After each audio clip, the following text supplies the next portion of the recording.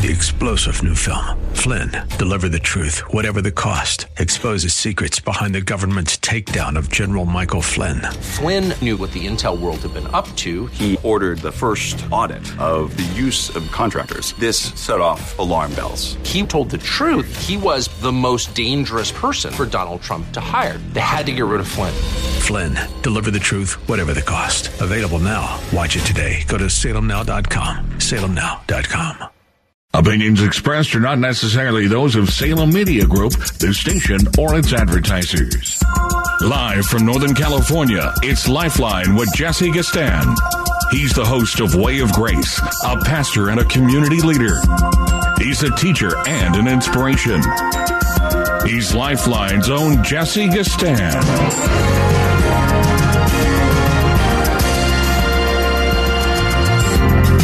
I want to welcome you to our Monday edition of Lifeline. It's another beautiful, gorgeous day out here in the Bay Area. Let's see, it's sunny. The skies are clear. We had a great time. This last Saturday, many of you guys know that we kicked off our, I think it's like the 9th annual Rules of Engagement series. A lot of people came out, even on a rainy day. We're glad about that. Glad to see a lot of new people. A lot of faces didn't even know, but apparently people want to brush up on, learn, get some insights into the whole concept of biblical marriage, rules of engagement. It was a good class. Our theme was privileges, promises, problems, and promises. We got 2 more classes we have to do. One this Saturday, 1 p.m. So if you heard about it, if you interested, you guys can join us again this Saturday. Again, great turnout. We have snacks and all kind of other accessories that will make the couple hours that go by so quick worth it. Again, Rules of Engagement with Grace Bible Church in Hayward, California. And I am Jesse Gastan. Glad to be in the house with you for the next hour and 45 minutes. If you want to begin to get on the phone lines, the number is 1-888-367-5329, 1-888-367-5329. Yes, this is allergy season for a lot of people.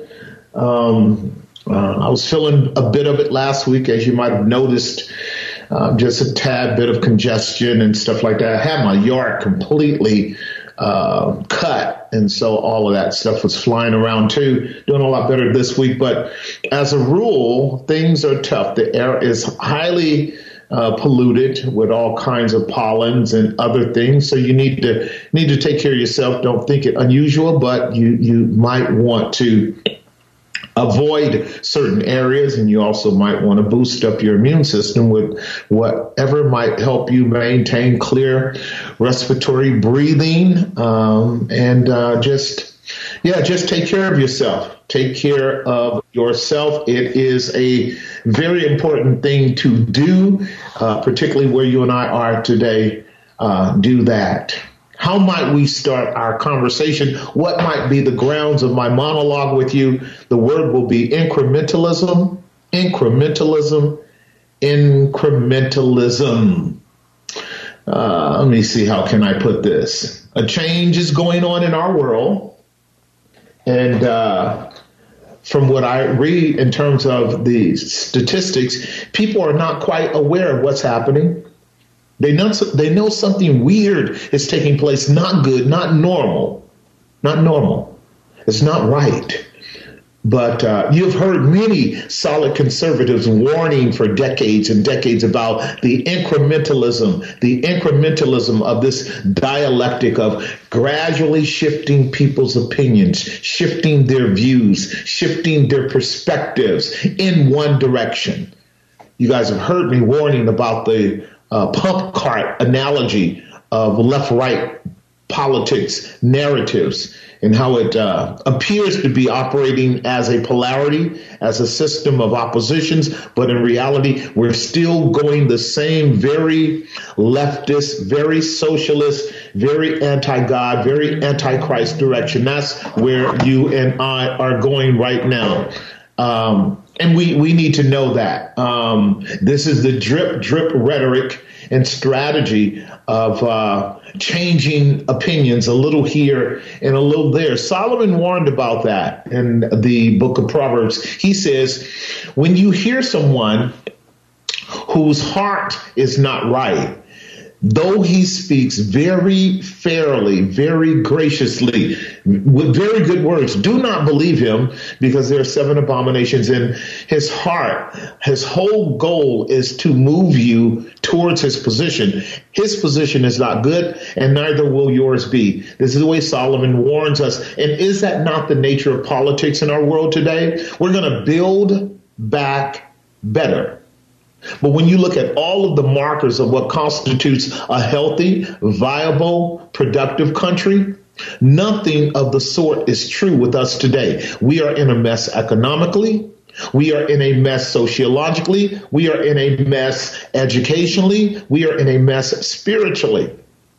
I don't know if you heard it, but the Pope just stepped up and plainly said that homosexuality is normal, and it should not be condemned on any level whatsoever.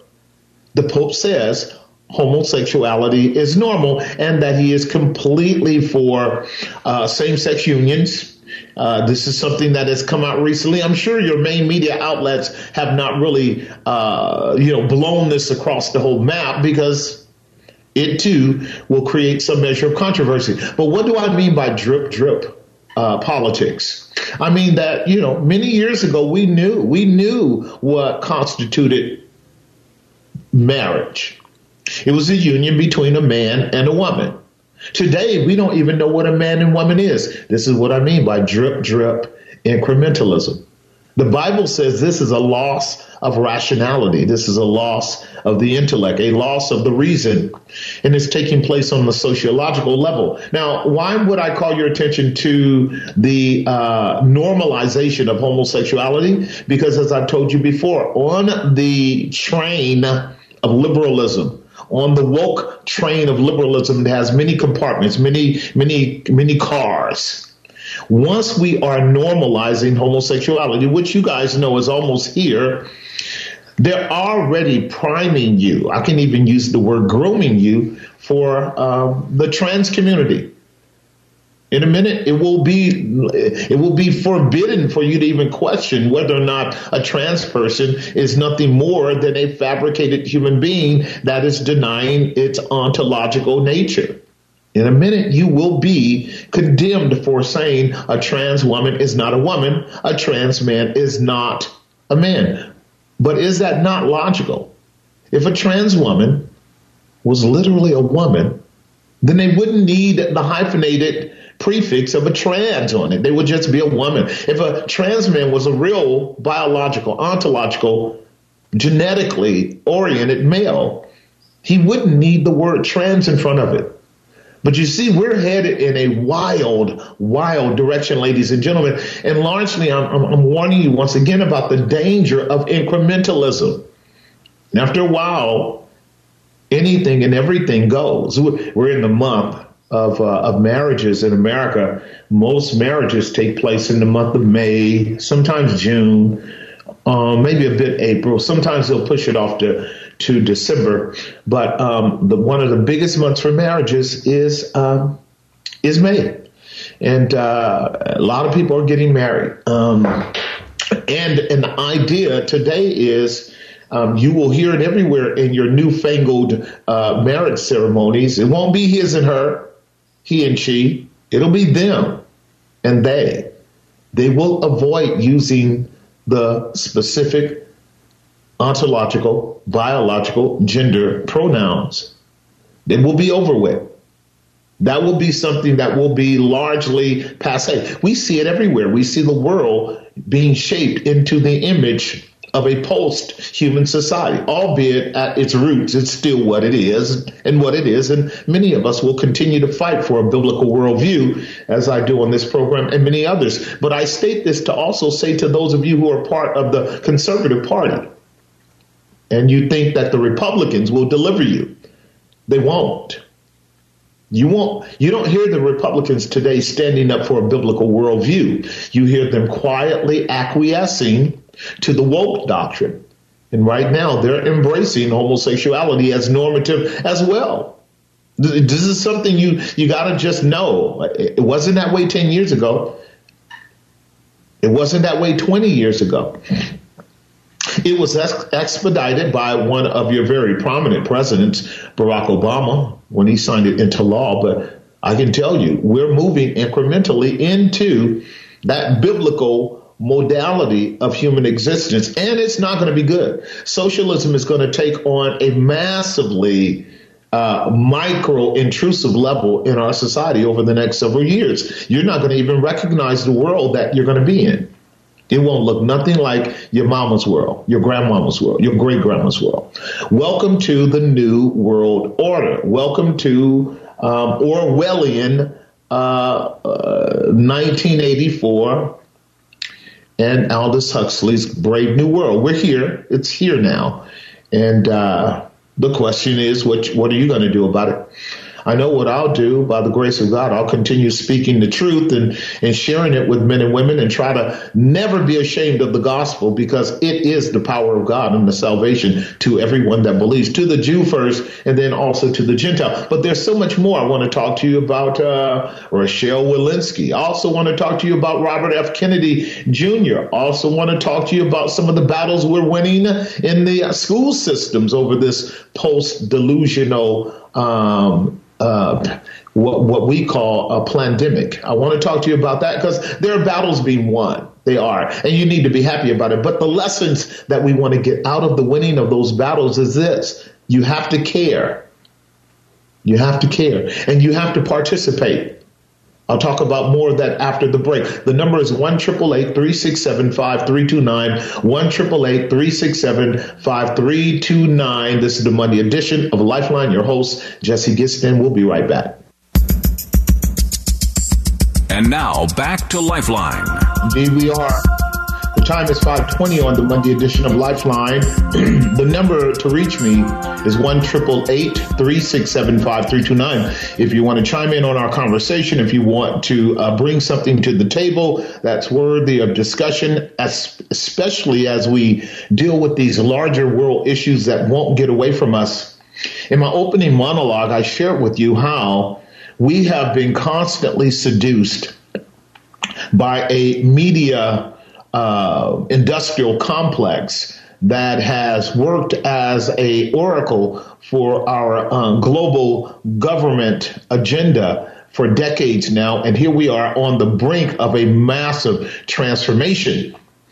In essence, we've been lied to for decades. And this is what Solomon meant when he said in Proverbs chapter 27, verse 23, burning lips. That means lips that just want to talk. Burning lips and a wicked heart are like a potsherd covered over with silver dross. It sounds interesting and good, but it's just dross. It's not real silver. He says, when he speaks fair, do not believe him. He lays up deceit in his heart. He does not care for you. Do not believe him. There are 7 abominations in his mouth.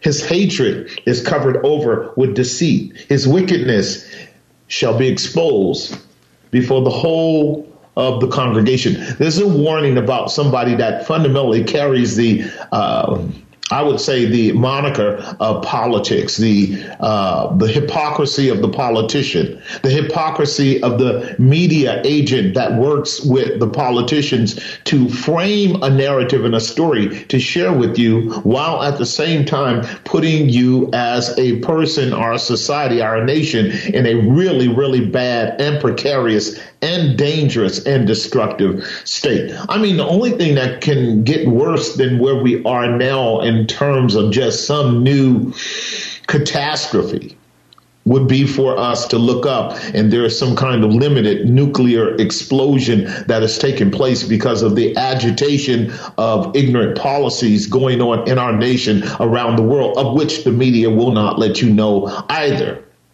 I can imagine a nuclear exchange taking place somewhere in Taiwan or somewhere in Ukraine And the media said, no, don't tell the people anything. Don't let them know that there's something going on. Just don't say it. And even though the toxic, destructive, cancer-causing chemicals are flying, making their way through the air into the United States, they'll act like everything is normal.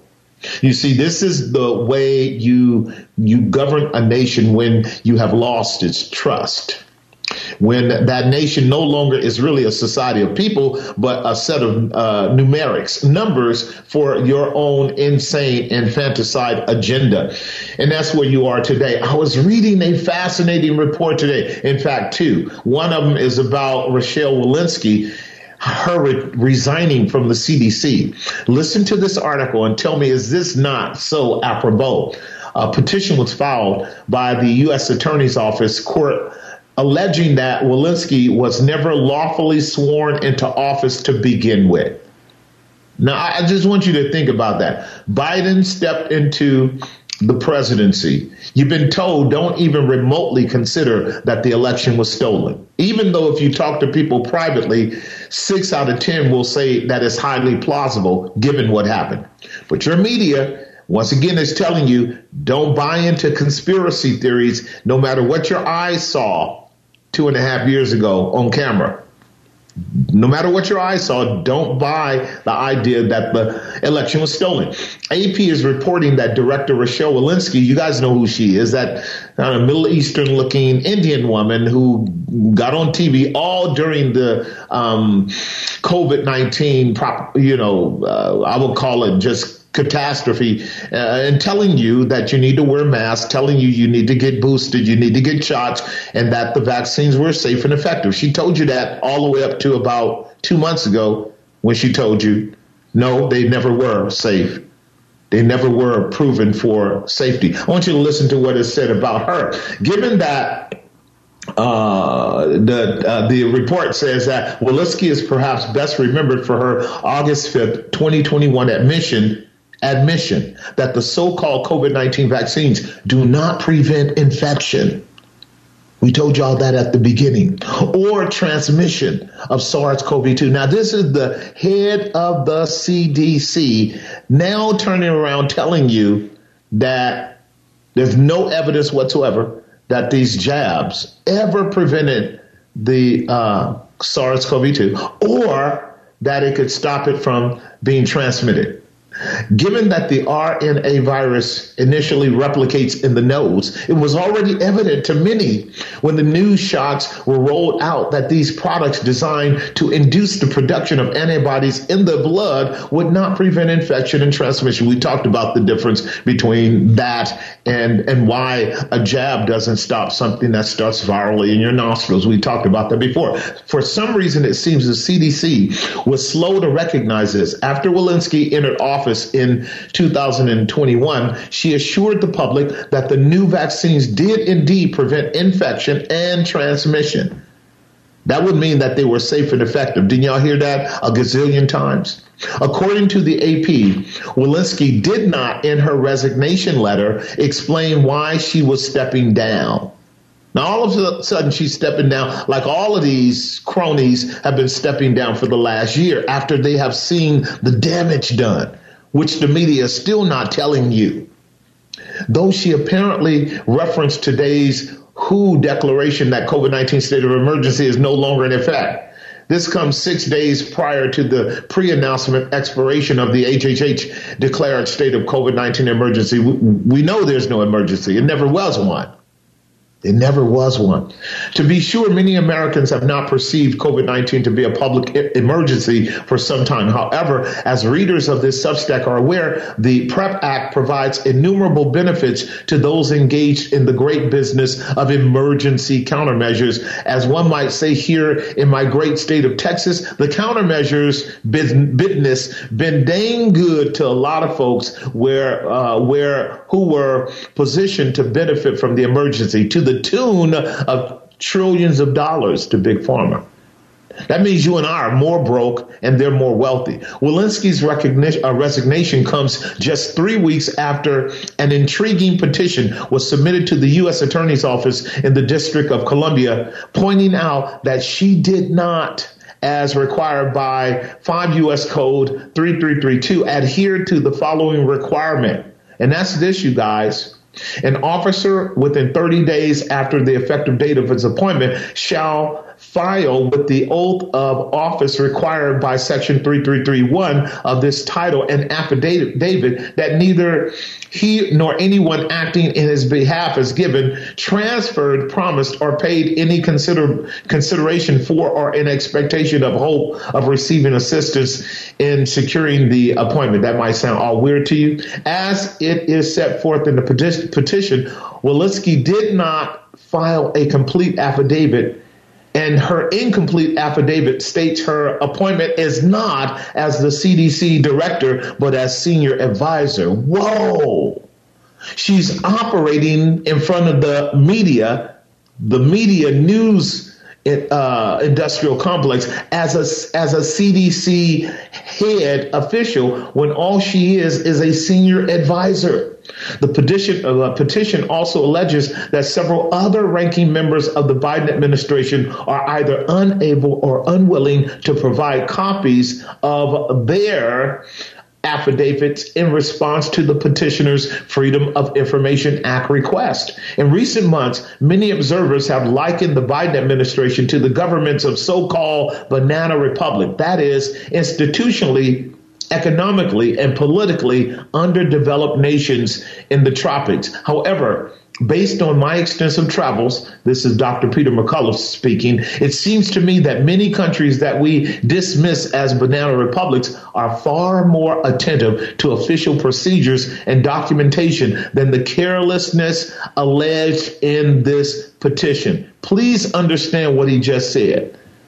There are a lot of people in the Biden administration who stuck their big old faces on the screen who were not legitimately or officially qualified to be in those positions. We can name dozens of them, right? Because Biden is engaged in the whole woke doctrine. He's got, trans people here and trans people there, and you're going to get you a black female as the Speaker of the House or a Speaker of News. And then, just this whole litany of identity politics showing up as visuals for Biden and his administration who are not officially or particularly qualified for those offices. This is called a banana republic, ladies and gentlemen. This is called mocking the Constitution. This is called squandering and disregarding the Bill of Rights. This is called a gradual, incremental socialist takeover of your country while you are asleep at the wheel.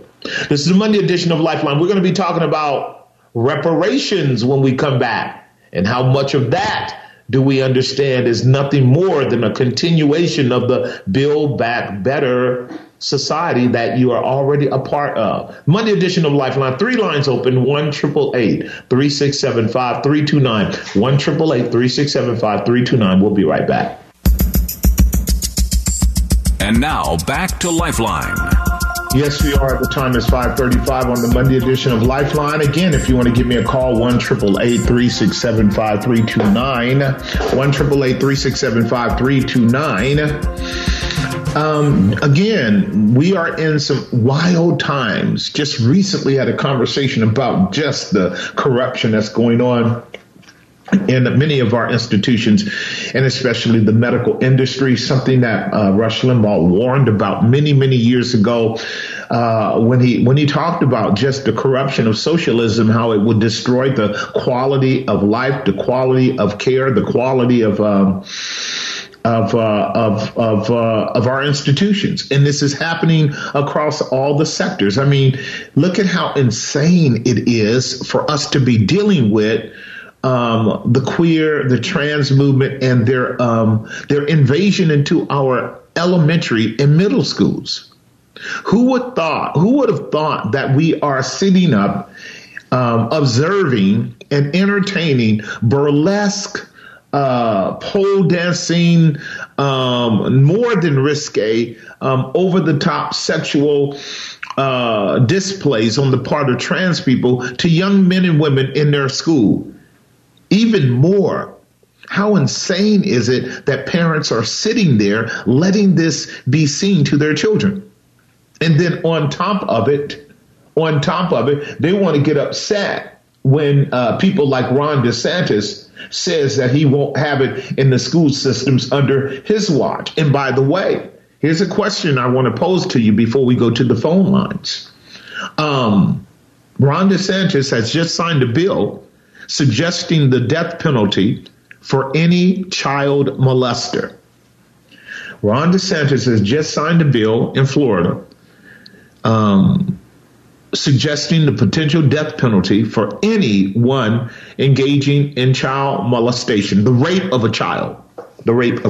So now, I want to ask you the question.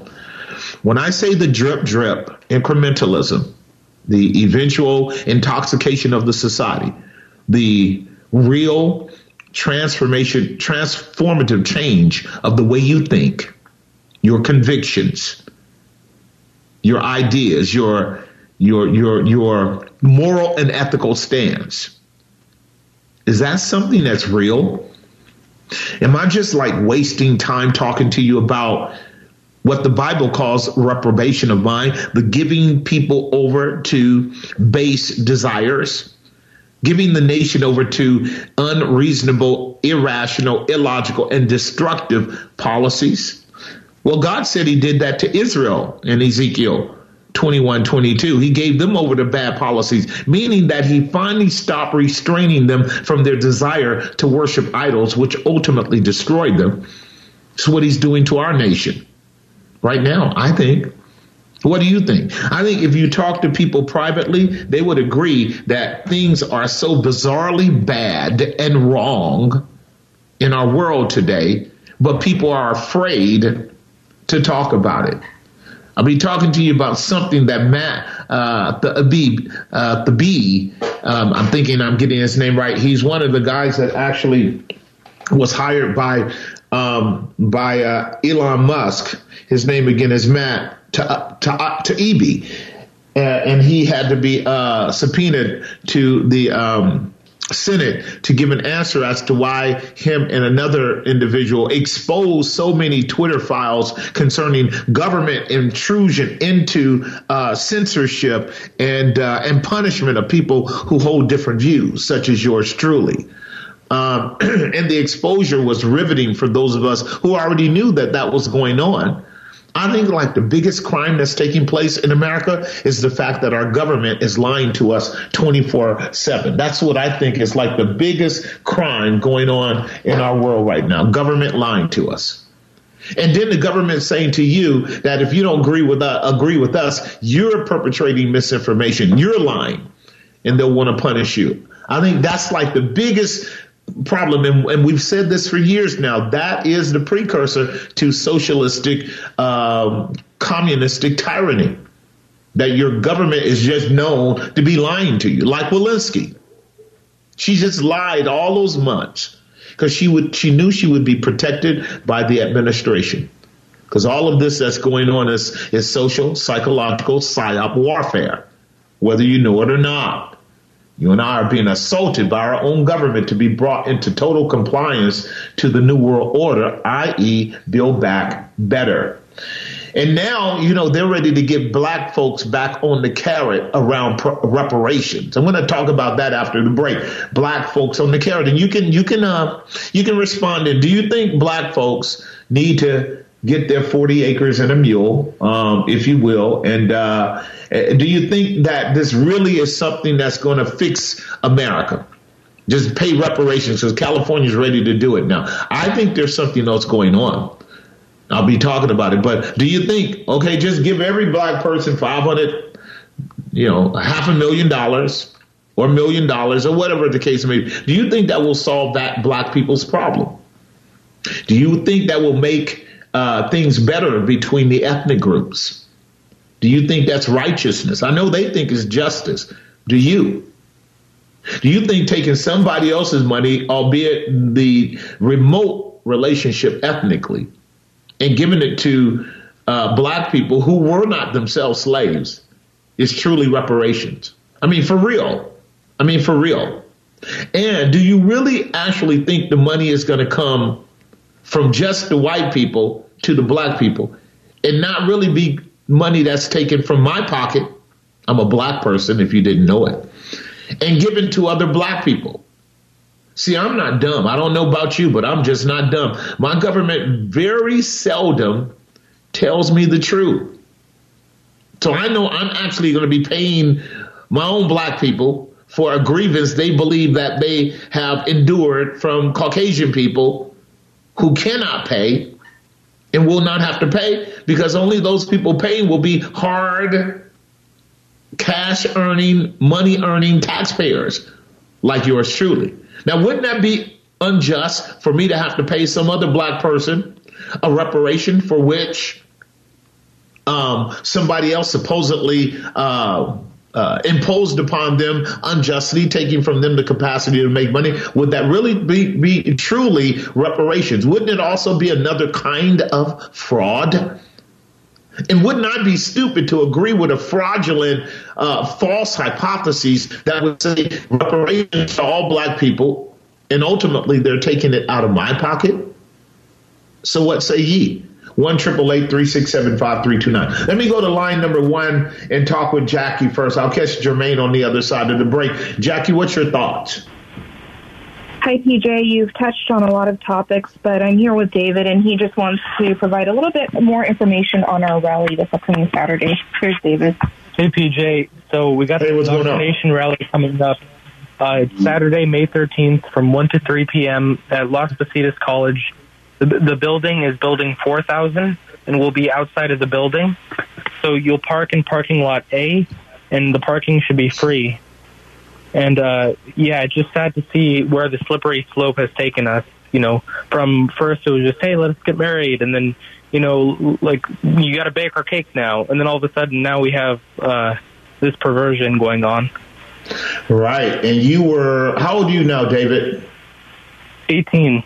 All right. So you were probably a twinkle in God's eye when I first started talking about this, in 2001, maybe, when Rush Limbaugh was extremely prominent. At that same time, Michael Savage was still getting down, and a few other legitimately studious conservative talk show hosts were addressing these issues back then. And we talked about the dangers of incrementalism and how that we were moving in that direction. And here we are now. You are here. You're 19 years living on this planet, and you have seen, even over the maybe 6 or 7 years now, 8 years since you've been part of our faith community, and you've heard me teach these things for years and years. You've seen the incrementalism. You were around when Obama signed the document for same-sex marriage. You were around when we started moving into being concerned about a lot of these political issues that have serious moral implications. And today, right now, as you guys are, letting people know that we want to do our public duty of preventing and exposing some of the most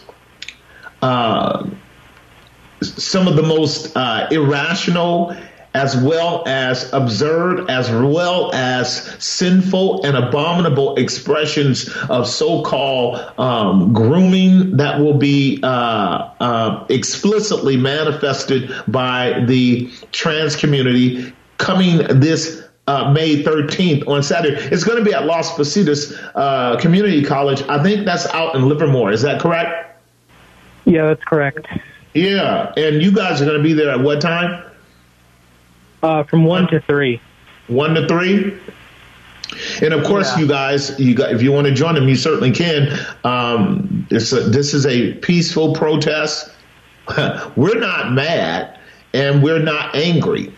We're just committed to a righteous world with righteous causes, because we have learned what is a thriving community, a thriving society. We're God-fearing. But we're not mad. We're not angry. The media would love for us to get that way. We're not. But we're willing to actually call it out, because we actually care about people's kids. As we care about the future of our children. So if you are starting to be moved in this direction, you might want to join David and Jackie at Las Positas this Saturday, May 13th at 1 p.m. There'll be a good crowd of people out there just calling attention to the impropriety of massive sexual perversion being exposed to our college students, being exposed to our kids across our nation. This is not appropriate. There are lines that are being drawn, and we have to speak out. Listen, thank you guys for that effort, and I hope that this public announcement helps. I'm going to take a break. 2 lines open, 1-888-367-5329. 3 lines open now, 1-888-367-5329. This is the Monday edition of Lifeline. We'll be right back. And now back to Lifeline. Indeed, we are. We have about 10 minutes to this segment. I will go to the phone lines, but I want to read this article. I think this is quite interesting. This is about California. And then I'm going to insert some commentary as I go, because I want to show you how what happened back, I say about 50, 60 years ago, and it was addressed back in the year 2003, is happening today. Listen to this article. California Reparations Task Force recommends paying billions to states' black residents for past atrocities. So good. So far, so good. Listen to this. Recommendations come shortly after state defaults on $18.5 billion federal unemployment insurance loans. Please listen to what just was stated. First of all, they want to pay out billions of dollars to black folks after they have defaulted on $18.5 billion for federal unemployment insurance loans. First of all, they can't pay insurance. They can't pay unemployment at the tune of $18.5 billion, but they also want to give billions to black folks for past atrocity. Do you see the contradiction there? Sure you do. Listen to the article by John Leake. On Saturday, May 6, 2023, the California State Reparations Task Force convened and also published a document titled Meeting Materials. Though most of the tome is patently ridiculous, it does contain an interesting section in Chapter 16 about California's notorious eugenics program. Oh, California had one. Of course it did. Almost every state in the union did. And who do we suppose were on that eugenics program? The highest level would be people of color. And who was running it? The medical industry. Well, who's running it today? The medical industry. Well, are people of color designated by the medical industry today for the same kind of eugenics, population control, annihilation? I'll let you think about that. Listen to what the article goes on to say. As is noted on page 2 of the chapter, in 2003, the legislature, Governor Gray Davis and Attorney General Bill Lockyer all issued formal apologies for the 1909 to 1979. That was 70 years of eugenics sterilization programs that forcibly sterilized patients in state hospitals and homes without true consent. In other words, they lied to them about what they were doing. This program and its lack of informed consent for medical procedures, hint, hint, lack of informed consent. Lack of informed consent. Isn't that strangely contemporary, ladies and gentlemen? Is an example of why the residents of California should not place blind faith in their state officials when it comes to medical matters. Haven't we been talking about that for 3 years? Wikipedia provides a good basic entry about eugenics in California. You can look it up yourself. A legal program that resulted in the forcible sterilization of 20,000 Californians from 1909 to 1963. During the 1930s, the California eugenics program served as a model for the German eugenics program implemented by the Nazi Party. Man, that's a long conversation to be had. Leading proponents of the program in California were David Starr Jordan and a whole bunch of other people, and universities like Stanford University and other major institutions, okay? California state universities were all involved in this. as it will go on to say. And so we see that yesterday's elite experts about social and medical matters turned out to have grossly overestimated their intellectual, scientific, and moral authority. Motivated by arrogance, hubris, these men implemented a scheme that most reasonable people now find appalling. I could read more about that, but it goes on to say one more thing. The Reparations Task Force is animated by the same arrogant, thoughtless, and reckless spirit. Instead of following well-established principles of civil and criminal law, which require the identification of particular victims and particular culprits, the Reparations Task Force proposes a concept of group victimhood.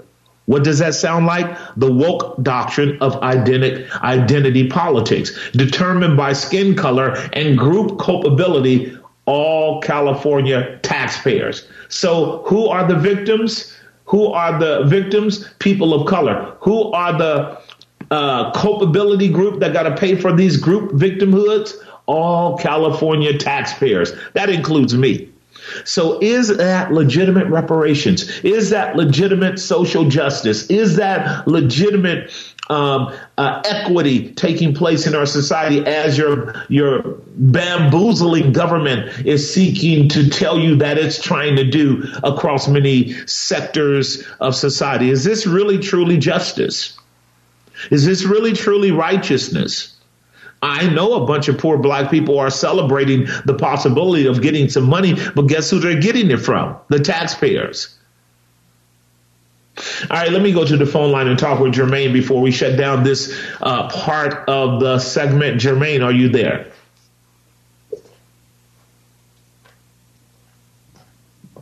Jermaine on line 1, Jermaine on line 2. If you're not there, let me continue with my conversation about this. What an idea here.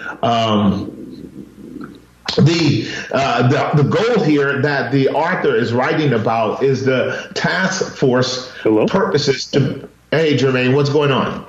I thought we lost you. Okay, so I'm here. Okay, what's going on, man? Well, I just want to hear your thoughts real quick on is there any biblical significance of the coronation of King Charles?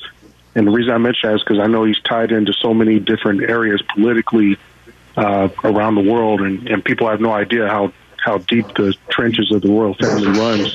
You know, they own most of the world, you know, either through direct means or subcontracted.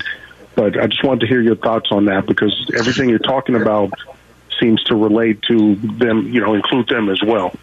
All right, so let me reframe it, because I don't think people will get it, and I'm more than happy to after the segment is over. You guys, anybody want to talk about what we mean by the global elite, what we mean by the money barons of the world, the people who hold the highest levels of financial influence, including families like the Rothschilds and the Rockefellers and many other long-standing families, the aristocratic groups, the dynastic groups, and Brother Jermaine is making mention of the royal family in terms of their influences around the world. I think we can easily surmise that the systems of governance around our world are set up in what are called tiers, and that was tiers meaning hierarchies of authority influencing lower authorities, influencing yet lower authorities. The first thing we can know is that our government leaders are not the top dogs anywhere in the world.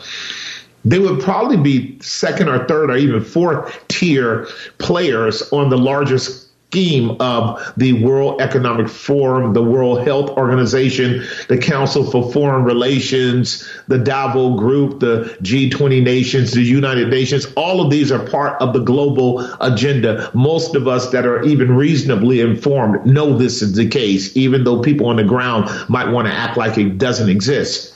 And on all of these, in all of these groups, there is a continuity of leading players such as Klaus Schwab, as well as the now installed King Charles, his mother, and many of the royal families going back hundreds and hundreds of years, advising and shaping and manipulating world governance as they are doing right now.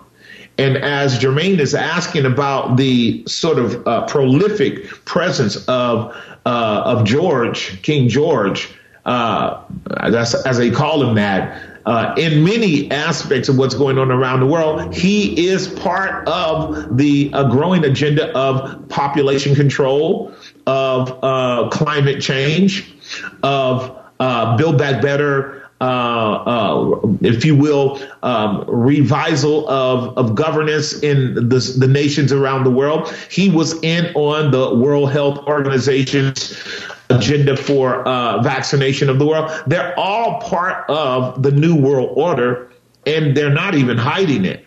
So when you raise that question, is there any biblical basis for it? I've shared with you guys many times, the Bible does not acknowledge democracies. It doesn't acknowledge social paradigm systems of government. It doesn't acknowledge, Republican representative societies. It doesn't do that in any explicit terms. I'll be talking about that, however, this Sunday, as Moses is going to set up a hierarchy of governance, and I'll share with you how that corresponds to where we are.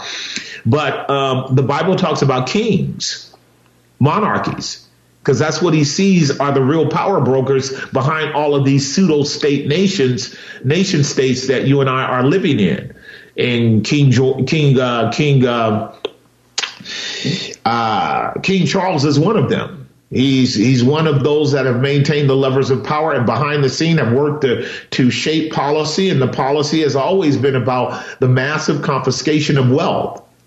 Over this whole COVID pandemic, so much wealth was confiscated by the highest authorities in the world that it's remarkable to see how much more poverty has been imposed upon us because of this so-called pandemic.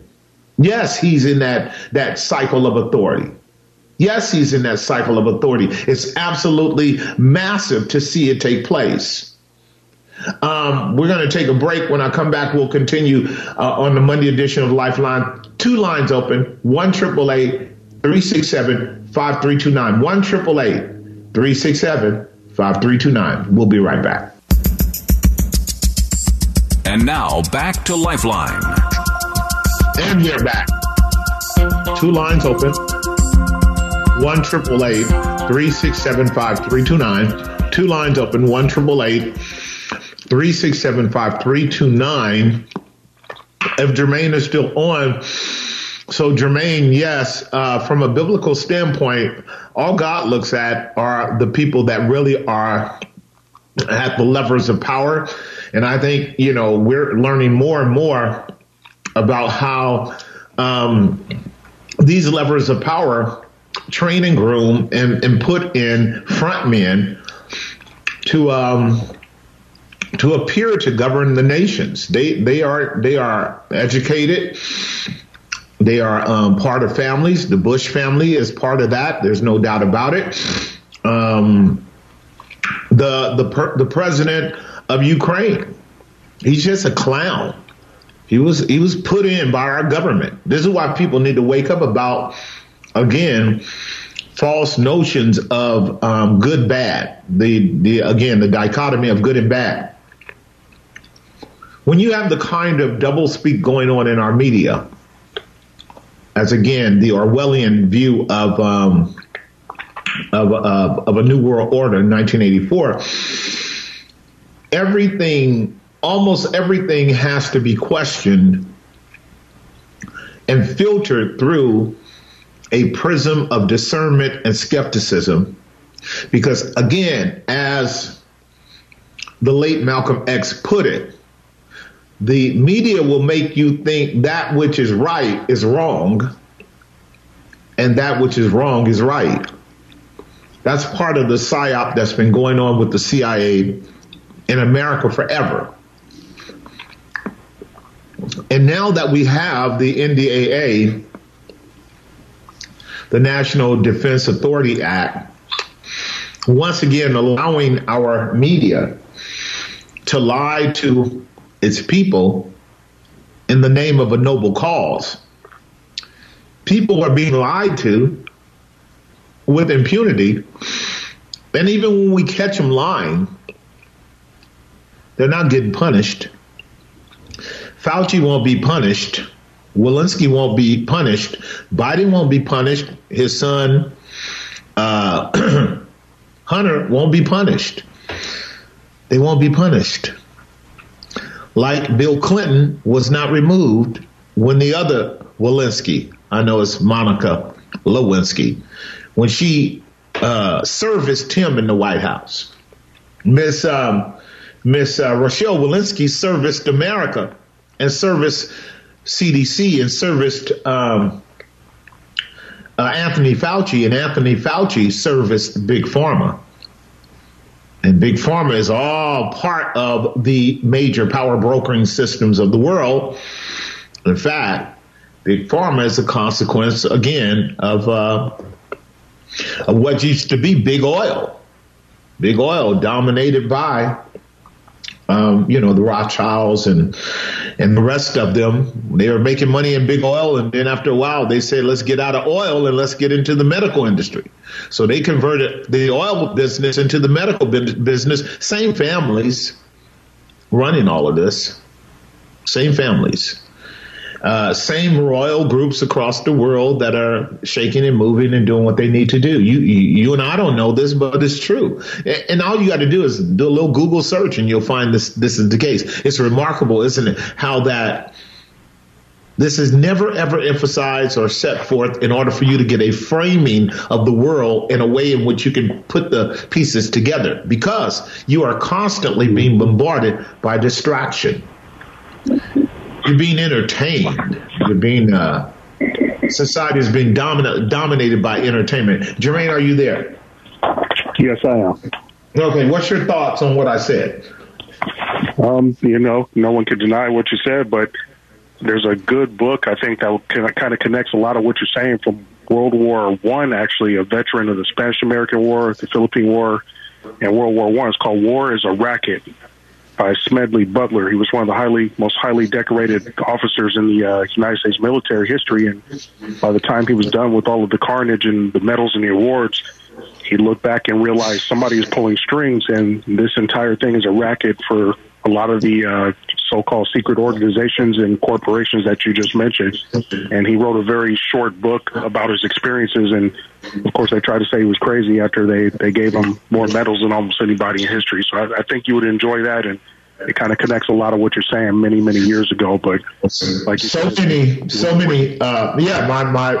shared the story about the last shot a couple months ago about the Vietnamese War, the war in Vietnam, with the father of my son-in-law, David Tran, who was in that war, and they were made to kill each other, the North and the South, as you know.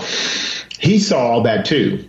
A lot of military men who went through a lot of these campaigns and excursions and battles came to realize that strings were being pulled and people were being killed in carnage over wars that weren't just. It was Muhammad Ali who plainly saw it.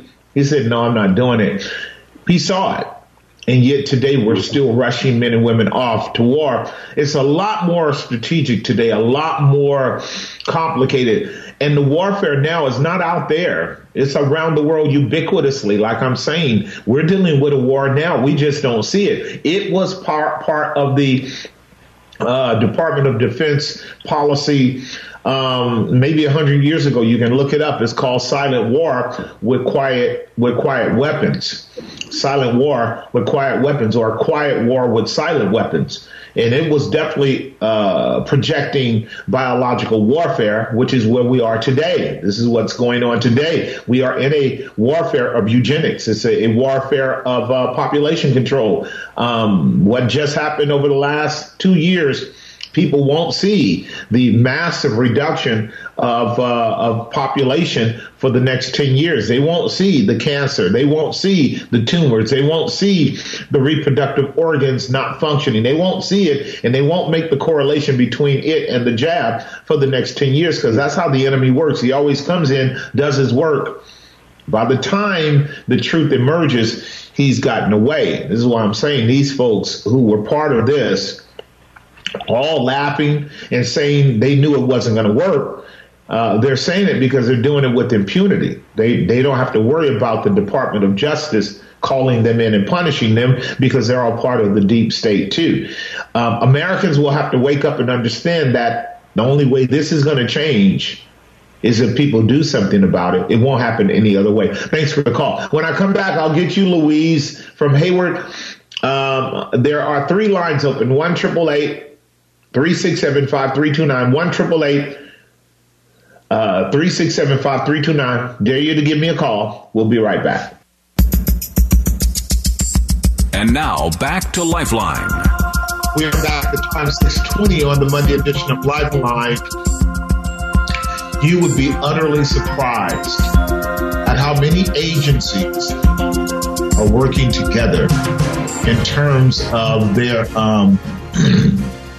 being behind the scenes, working with the government and with the media to control speech, to dominate speech, and to punish companies and people and individuals if they say things that go contrary to the mainstream narrative. Now, that's not a small thing. That's exactly what tyrant countries do: shut down free speech. But again, it was Matt Taibbi, who used to live in Russia and understood how Russian media control works, exposed the censorship industrial complex of the Twitter files, of which Elon Musk so graciously opened the door for it to be aired out. His calculations are bright, notwithstanding whatever his motive may be. The manifestation of so many intrusions on the part of the Biden administration, especially, to clamp down on freedom of speech is horrifying. In fact, this also was something that was going on during the Obama administration, as Taibbi has plainly made clear as well. There are global organizations that frequently meet, global organizations, military, CIA, FBI, businesses, leaders of different countries. They all come together to determine how to project and frame and implement and present news and data to the world. We're not living in a free country, as our brother Jermaine has so plainly said, the brother who had fought in wars, many wars, and had been a decorated soldier. Now, this is the whole theme behind the whole Rambo series, if you guys remember Rambo. That was because he recognized how wicked our governments were. It's amazing how our movies are so absolutely accurate, and people watch them for entertainment and fail to realize the line of truth that is running through them as part of the what we call predictive programming component. Let's go to line number 2 and talk with Louise from Hayward. Louise, are you there? Or Louis, one of the two, are you there? I'm here. Can you hear me okay? Yes, I can. How are you? I'm doing okay, thank you. So let me give you a little bit of a background myself. I am currently a Cibao Las Positas College trustee for Area 1. My term finishes in 2024. So I've been elected for that position since 2020. And I just wanted to call in and have you tell your listeners that there will be a drag queen show for kids this coming May 13th on Saturday at 1 o'clock. And it's going to happen. There's no way I can stop it. It's just unreal what is going on in our society today. And if people would only wake up and see what's going on around them, for these things to go on, especially when the kids are being groomed. It is so disappointing to see these events and shows happen. Now, Luis, can you once again share with us how you are affiliated with Las Positas College? Absolutely. I am a college trustee that was elected. I won my election. It was a very heated, contested election in 2020. As a matter of fact, I won 2 elections. But I won the college one as well. And my term is for 4 years. I am one of the trustees that pretty much approves things of the nature deal with budget, policy, classes, you name it. Basically, we run the whole operation. However, just to clarify, I'm calling not on behalf of the board. I'm calling as myself. No, I understand that fully. I understand that fully, and my audience does too. I have a very informed audience, Luis. I don't know if you heard me at the beginning of the show talking to one of our members who is going to be doing the protesting there, because we talked about this last week, where a lot of us are connected with teachers and administrators and people that work in the public school sector as well. And we're very much aware of this event going on. I talked about it at the top of the hour in our first hour at 5 o'clock, and we talked about it last week as well. And there will be a sizable group of people peacefully protesting that event. But your calling in, Luis, is really helpful, because the reality is that most people on the outside of these institutions, and you will know this, who are just going about their everyday lives, they don't believe that these kinds of massive, unfair, unconstitutional, barbaric practices of burlesque sexuality are going on in our schools, because our media constantly lies to us about it. I'm so glad you called, and we commend you. Everyone listening commends you for being the kind of person who is willing to have a conscience and also fight for our school boards, because I know people that do exactly what you do, who don't care for these things, but they recognize that these things are being imposed by power systems that are larger than you guys are able to negotiate. So I appreciate you calling in. What might else would you have to say? Well, earlier before my call, you briefly talked about freedom of speech, and it reminds me of some of the challenges that I've been going through my board as a board trustee. Most people don't know what's going on, as you mentioned, but I have recently been censored by my own board because I posted a meme of an apple, and the caption on that apple said, if you don't see a banana, you're a right-wing extremist. Right. That was posted on my LinkedIn account. And because of that, I've been censored from the board. I've been fired from my job at another school that I work at. And just to give you an idea, as you mentioned, to support what you just said, how powerful these people are. They are very powerful. And they are creating havoc everywhere, and people need to get involved. They really do. We have God on our side. There's actually a spiritual war going on. Absolutely. It's going on right now as we speak. Absolutely. You're absolutely right. Now, I don't know how many communities of faith understand what you're saying, but I don't know if you know I am a pastor. That's who I am. That's my calling. That's what I do. One of my friends prompted me, and she asked to call you and mention what's going on. Now, just support, again, how powerful these people are. That Apple meme was taken as an offensive gesture by the LGBTQ community. Somehow they assume, or they interpret that as something that will promote hatred against the transgender community and the homosexual community. And when I posted that, I had none of that intention. My intent was very simple. When you see the world around us, we see all these news organizations, these corporate news media, telling us that everything's okay, And again, that meme, if you can just picture in your mind when we had the CNN reporter that had said, don't look at the fire behind me. This is a peaceful protest. That's what the meme was about. It had nothing to do with anything that deals with the other community. But, All right. So this is what I'm going to say about that to broaden the conversation around what would be called projection on their part. The whoever it was that opposed that meme. What you were saying, I don't have to see it because I think rationally, propositionally, and therefore I can comprehend symbolism.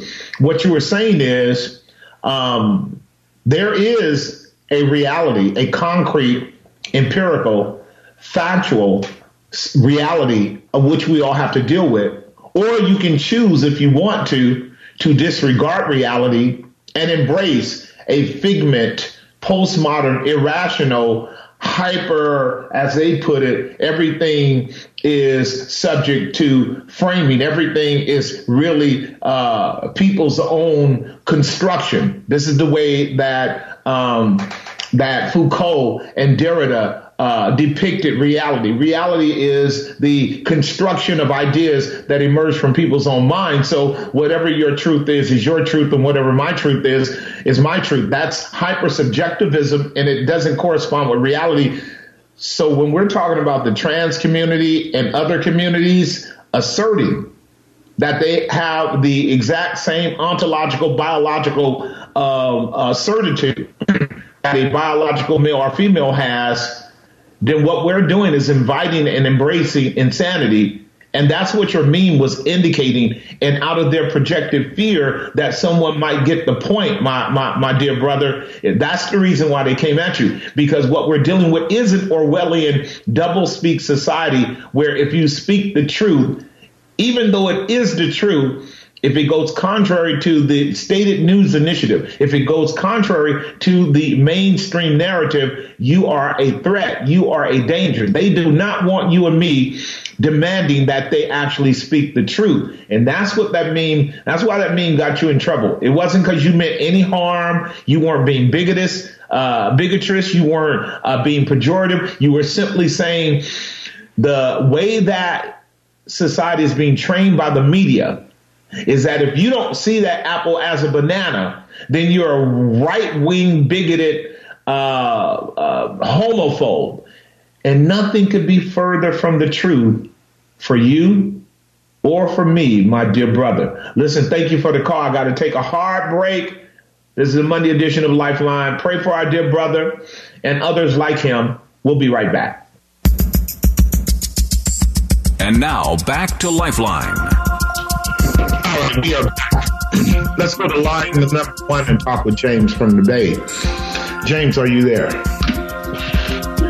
Hey, how's it going, PJ? I'm good. How are you? Man, it's okay, man. It's so much going on. It's kind of hard to keep up with. I don't know how you do it. I commend you on it.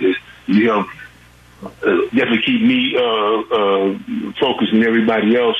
I mean, I'm going back to the statement you made. Well, the statement you made, and you repeated what Malcolm X. I was never really a big follower or fan of his, but he definitely had some pointed statements that he made, and it's almost like right out of the scripture. But he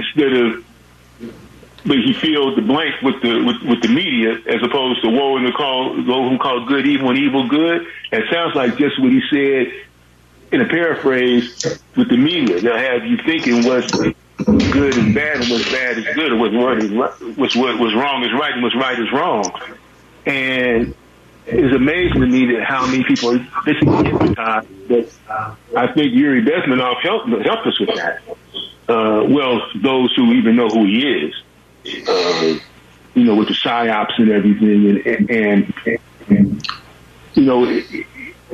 if you focus on it too long, it can be, mind-boggling. I mean, it could just be really tough. But when I hear about, like, the previous caller who's the trustee for Los Positos out there, and it's like they're censoring him and he's being fired, and I guess truthfully, rightfully saying the power that they have, I mean, I think we, as believers, have to acknowledge the fact that it's real, but we can't backpedal. We can't capitulate. We have to move forward, like what the group is going to be doing the silent protest. I think we have to continue to do those things. Sometimes I sit back and I kick myself for thoughts I had decades ago about what we as believers should have been doing before they signed the Same-Sex Marriage Act in the law, where we should have been over there on the steps praying. Just being present, just being visible, just being praying. And I know we have to do more than pray. We also have to take action. As arise, move, and go. We just have to. I mean, I'm all over the place right now, but we have to. We have to remain focused on what it is we're called to do, and that can be difficult sometimes if we don't have a leader, if it's not even being addressed, if that makes any sense. These issues are not being addressed. No, it does. Let me organize about 4 or 5 points to affirm what you're saying. It does. And as far as what I do, my center of gravity for addressing social and public issues is the reality of God and the testimony of Scripture and the call of a believer to be both priestly and prophetic. You know that. So I'm obligated to speak truth to power from the standpoint of being a believer and then also being informed. I am informed. And then I'm also part of leadership in our society.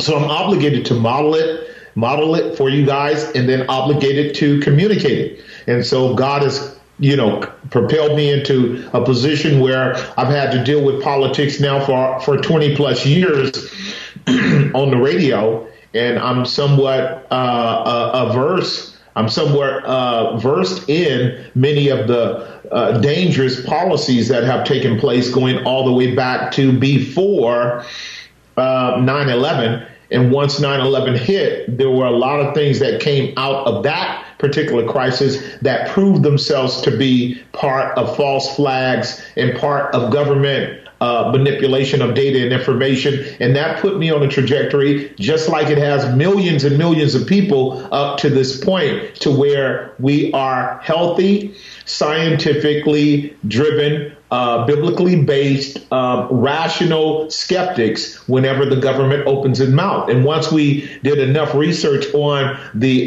history of the CIA and the FBI intruding into civil life with fear tactics and mafia-style coercion, and society capitulating and submitting. And then certainly, again, Noam Chomsky made it clear, Operation Paperclip, Mockingbird, rather, when the CIA infiltrated the media many, many decades ago, and is still presently in the media. As I stated, I just was listening to a riveting presentation by Mr. Taibbi is not Thabiti, but it's Taibbi, and his name is Matt Taibbi, who was on the Senate floor being challenged because he was part of Elon Musk's exposure of all of this data and information about the collusion of, the Biden administration with the FBI, CIA, and Twitter, Facebook, and all of them censoring our voices. That's something that has to be dealt with. You cannot sit back as a society and let the media become just a talking point for government interests, because governments always work contrary to the real interests of its citizens. That's what our founding fathers have stated. The Bible makes that very clear. When the wicked rule, the people mourn, and we're in a very grievous state of mourning for a lot of reasons. But let me say this also. I'm looking at a visual on my screen as I speak to all of you guys, and it's the celebratory wins that is the successes and victories of the ICANN legal team for the High Wire. The ICANN legal team with Aaron Series, Esquire, Cindy Nevison, and Mark Blaxell have won so many battles in the courts for California and many other states, such as the U.S. is dropping the COVID vax mandates here in California for all the medical workers. That is a major win because California tried to be like Canada and tried to be like Australia and just lock down and scare us into utter complicity. See, either you can be persuaded by the truth that a thing is true, or you can be beat down by fear to be forced to say a thing is true. And the second one, the latter one, is called communism. The first one is called truth based upon the evidence being brought to the table in the context of freedom for everyone to evaluate. And if we have reasonable minds, we can conclude that with enough evidence out of the mouth of 2 or 3 witnesses when the witnesses are legitimate and they're not suborned and they're not corrupted and they're not paid off. We can come to a collective reality of what constitutes the truth. Another battle being won is teachers unions. Boss backtracks on school closures. That's another battle won. The battle even in the medical industries are being won. So there's backtracking going on in the world. I'm stating that to you and me, James, because the media will never, ever show us the battles that are being won by good men and women who are doing the hard work that you're saying. And that makes it look like a daunting task. So when Luis is doing what he does and he's taking hits here and there, like many of us have, like the good folks out there, Brother McClure and them out there at Calvary Chapel are taking hits, and John MacArthur has taken hits, and all of the litany of scientists and doctors have taken hits. That's the price you pay for a fallen world. Jesus took hits. The prophets took hit. Faithful pastors are going to take hit. Faithful Christians are going to take hits. My goodness, the people that really took the hit are all of the folks who ended up taking the jab and getting sick and dying, or their kids being irreparably wounded by these jabs, and they have no economic or any kind of even public reprisal to help heal their wounds. Those are the ones that have really taken the hit, and they were trying to do it for their government in the name of a crisis that was fabricated by the very government that we are dealing with. And what's remarkable about what I'm saying, and I got to let you go here, this ain't the first time it happened. This is why I'm talking about the eugenics thing with California wanting to pay reparations for what the tyrannical medical industry in its racist agenda has done to all kinds of poor people and people of color and women. And the same group of people that are running the medical industry now ran it then. I'm talking about Fauci. I'm talking about Bill Gates. I'm talking about the CDC, the FDA, and Big Pharma. They have been going around the world slaughtering human beings in the name of medical integrity and medical necessity and crisis. And people on the ground know it. And at some point, something has to be done about it, or else we are in extremely big trouble. So I'm thankful for brothers like Luis and all the other people that are willing to be real human beings and realize that life is meant to be lived for something greater than ourselves. Thank you for the call, my dear brother. Got to take a break. We will be right back. And now back to Lifeline. We are back. Let us go to line number 3 and talk with Cal Day from Oakland. My dear brother, what's going on? Hey, Pastor Jesse. Thanks for taking the call. Yeah, what's up? I want to chime in on this couple of topics that you mentioned, beginning with the transgender that you did it partially in the monologue. Sure. So I'm with a lot of wrestling, because I'm getting to see it on a level in my own life with with my kids being in school, having to see certain aspects that are coming into educational sphere. Sure. And certain circumstances that have heightened my senses to it. Yeah. So I'm grateful on one side because the Lord has not left me to be comfortable in my, like sort of get, complacent, if you will, thinking that we're all good to go. And, as long as we're fellowshipping and praying and seeking, our Lord, that, we can just, chill out. But, to remind me that that is really warfare that is going on. So that, on that level, I'm grateful. I wanted to bring up an example specifically along with transgender because I think women have a really big role, particularly godly women have a role in just one in their modest appearance and how they behave and how they live, because that'll speak volumes, and who they influence around, speaking the gospel in both in deed and in word. Because there was an article, I think about a week ago, in the New York Post, and with Martina, the former tennis player, champion, Martina Navratilova.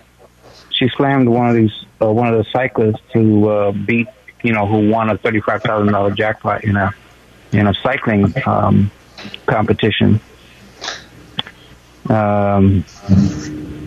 He won. Austin. His name is Austin Killips, and Navratilova basically said, it's not the place for trans-identified male athletes, biological males, to compete in women's sports. It's just not their place. And we're going to be seeing this more and more. That was her quote.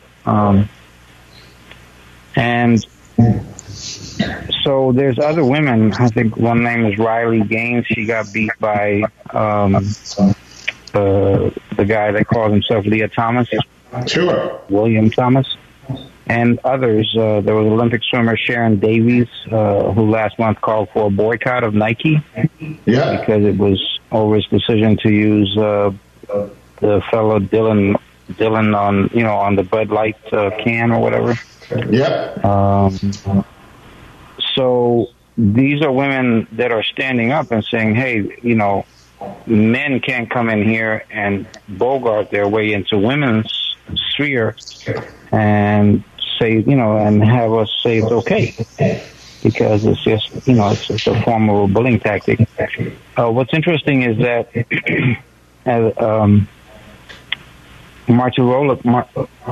Martina also went after the guy William or Leah Thomas because he was on a podcast saying essentially that women that are not cool with him being a woman.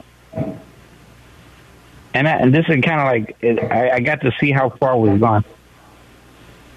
Saying that they are transphobic because they didn't fully support him. Yeah, I respect you being, making a decision to transition, but I don't respect you, I don't think it's fair you coming over here and taking over our sports.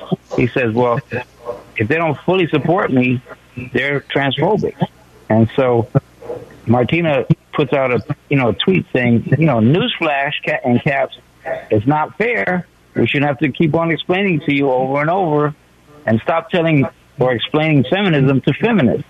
So it just kind of, it puts you into a frame of mind, like how far down the river, like when logic that should have been very simple to explain 20, 30 years ago is no longer logic. It's not logical. Now, your discourse has been good. Obviously, only got 2 minutes to go. So I want to thank you for that reflection. I'm going to close out with just a little bit of a thought on it because it's so germane. Obviously, you're talking about something that is only growing by the second. This is not going to be a go-away conversation whatsoever. We've been warning about that for the longest. So I only have 1 minute. We're dealing with something massively more complex than just the irrationality of enlightened philosophers thinking that everything is a social construct and doesn't correspond with reality. We're dealing with profoundly spiritual paradigm shifts and the opening of the abyss of major levels of spiritual darkness that cannot be answered by intellectual arguments alone, although they're important. This is a spiritual consequence of a breakdown of our society way upstream, not downstream, way upstream, back when we compromised the essential distinction between males and females at the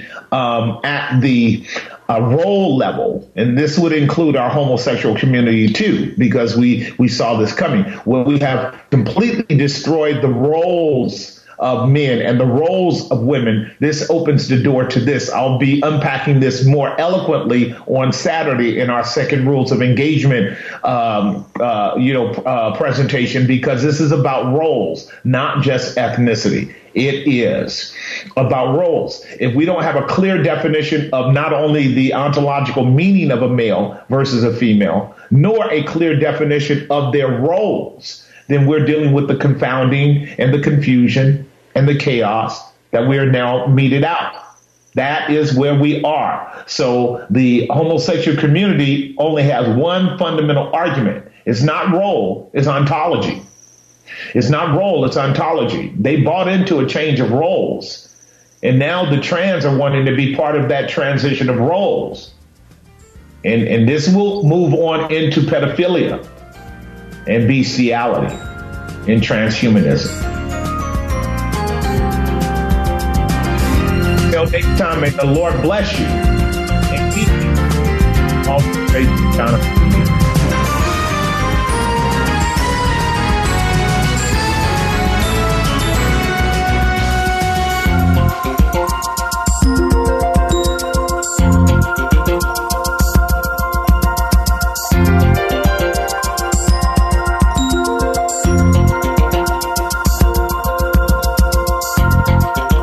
Opinions expressed in the preceding program do not necessarily represent the views of the ownership, staff, or management of KFAX.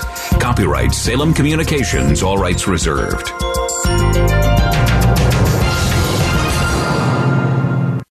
Three-star General Michael J. Flynn, head of the Pentagon Intelligence Agency, knew all the government's dirty secrets. He was one of the most respected generals in the military. Flynn knew what the intel world had been up to. He understood its funding. He ordered the first audit of the use of contractors. This set off alarm bells.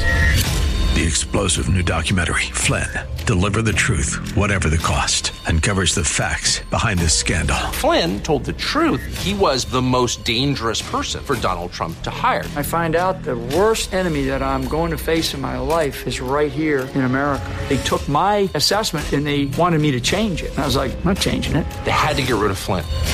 With in-depth interviews, archival footage, and never-before-seen personal records of the man behind the headlines. I just felt like I was drowning. Flynn, Deliver the Truth, Whatever the Cost. Available now. Watch it today. Go to salemnow.com. salemnow.com.